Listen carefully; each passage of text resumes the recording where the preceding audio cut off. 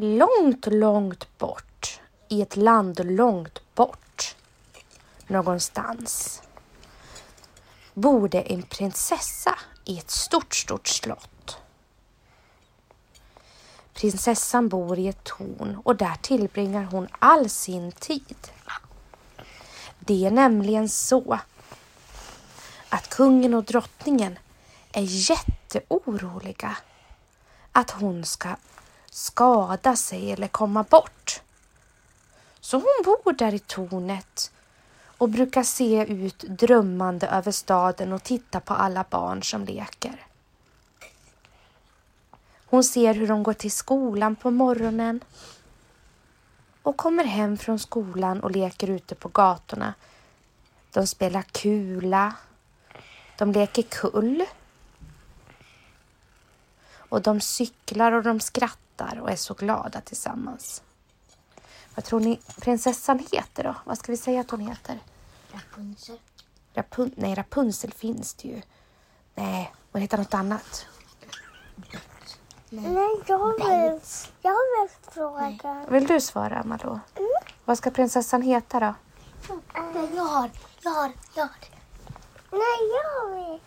Professor Bajskorv. Nej, det var inget kul. Nu får ni säga något ordentligt namn. Vad säger du då, Malou? Ta ut vällingflaskan. Vad ska prinsessan heta? Krona. Kronan. Ja, det var väl ett... Nej, inte Krona. Ja, men nu får hon heta Krona. Imorgon får du bestämma, Emil. Då ska den heta. I alla fall, uppe i det här tornet bodde prinsessan Krona. Nere på slottsgården så fanns det en djurpark. Hon tittade ofta ut mot djuren och de såg så ensamma ut där nere. De ville nog också vara ute i det fria, precis som henne.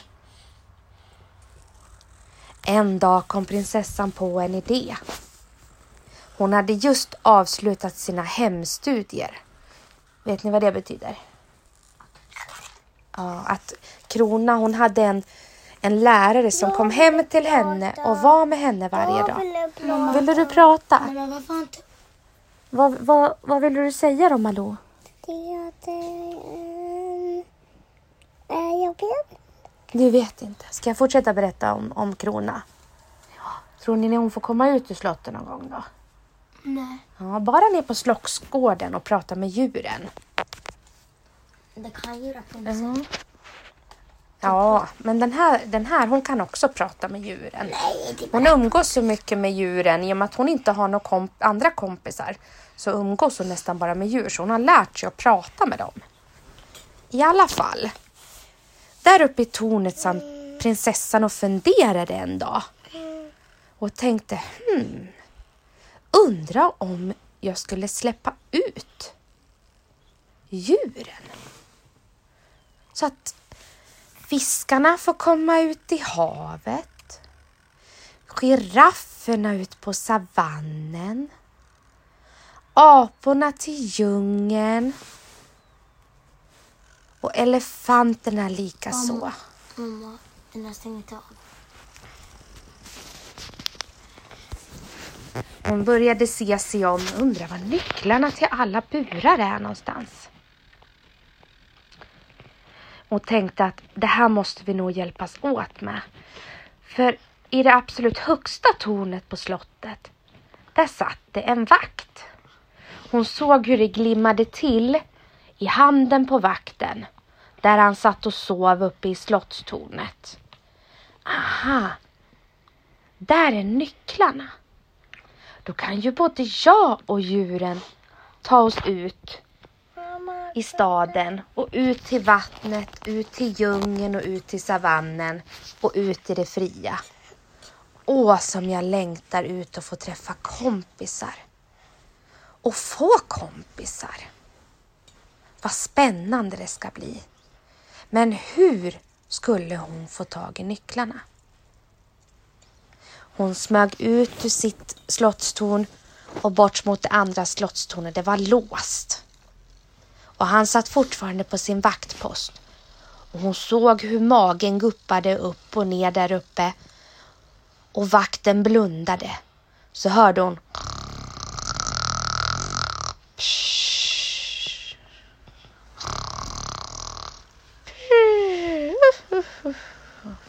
Vakten sov. Åh, vad bra, tänkte Krona.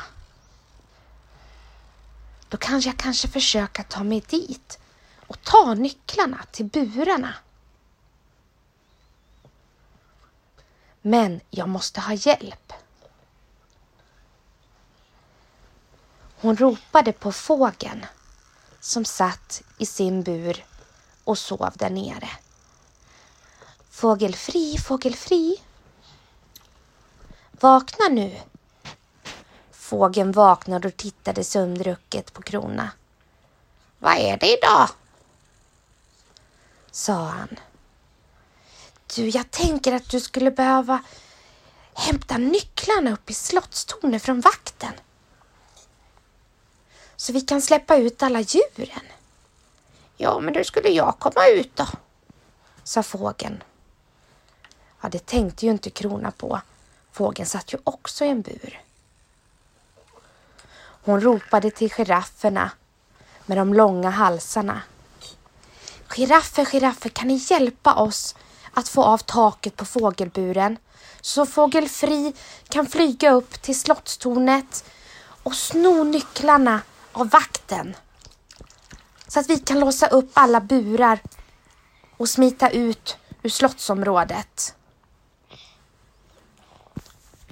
Girafferna nickade och smög närmare fågelburen.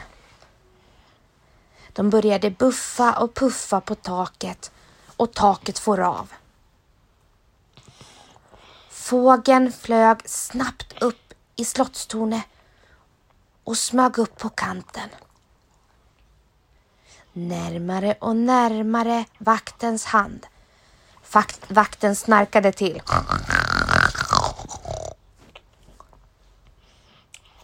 Men han vaknade inte.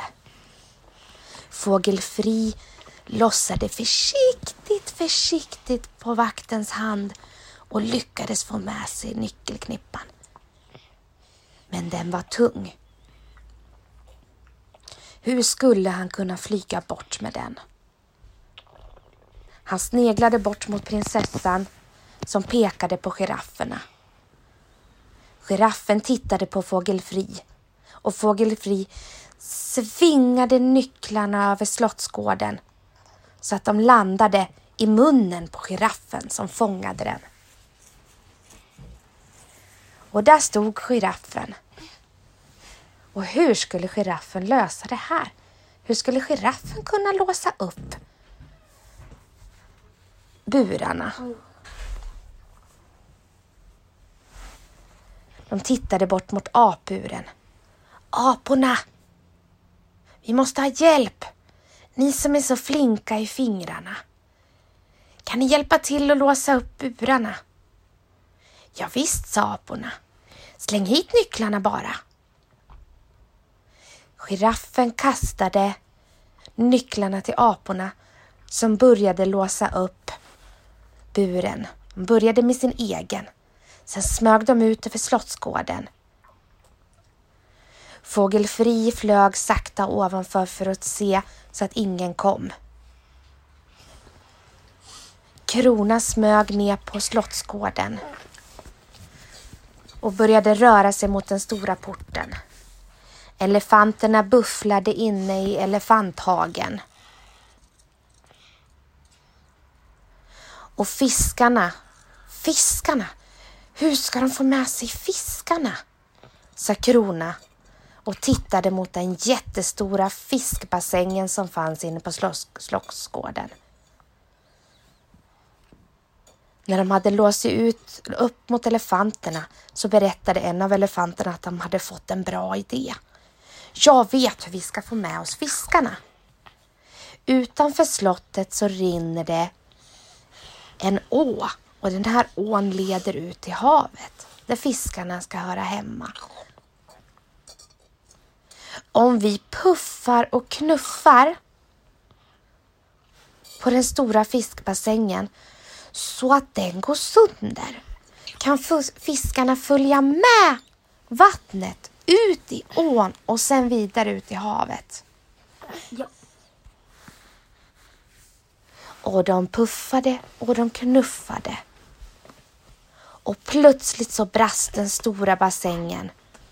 Och swish, sa det.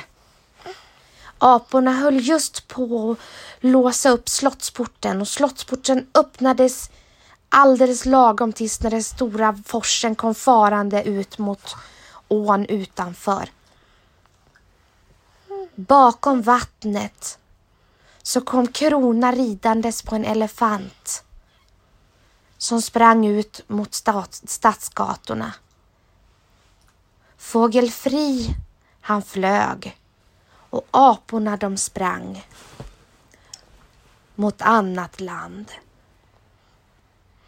Girafferna tog sig ut mot savannen och elefanten släppte av Krona i staden innan de också försvann ut mot savannen.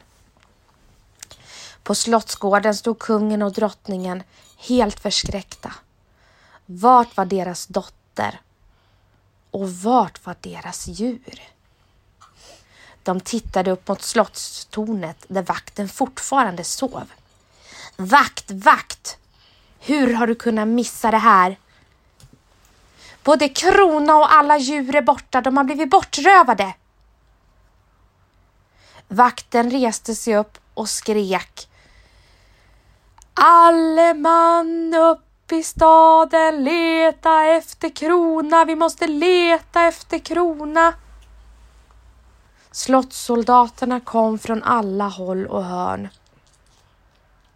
och gav sig ut på sina hästar, ridande ut på staden för att leta efter Krona och djuren.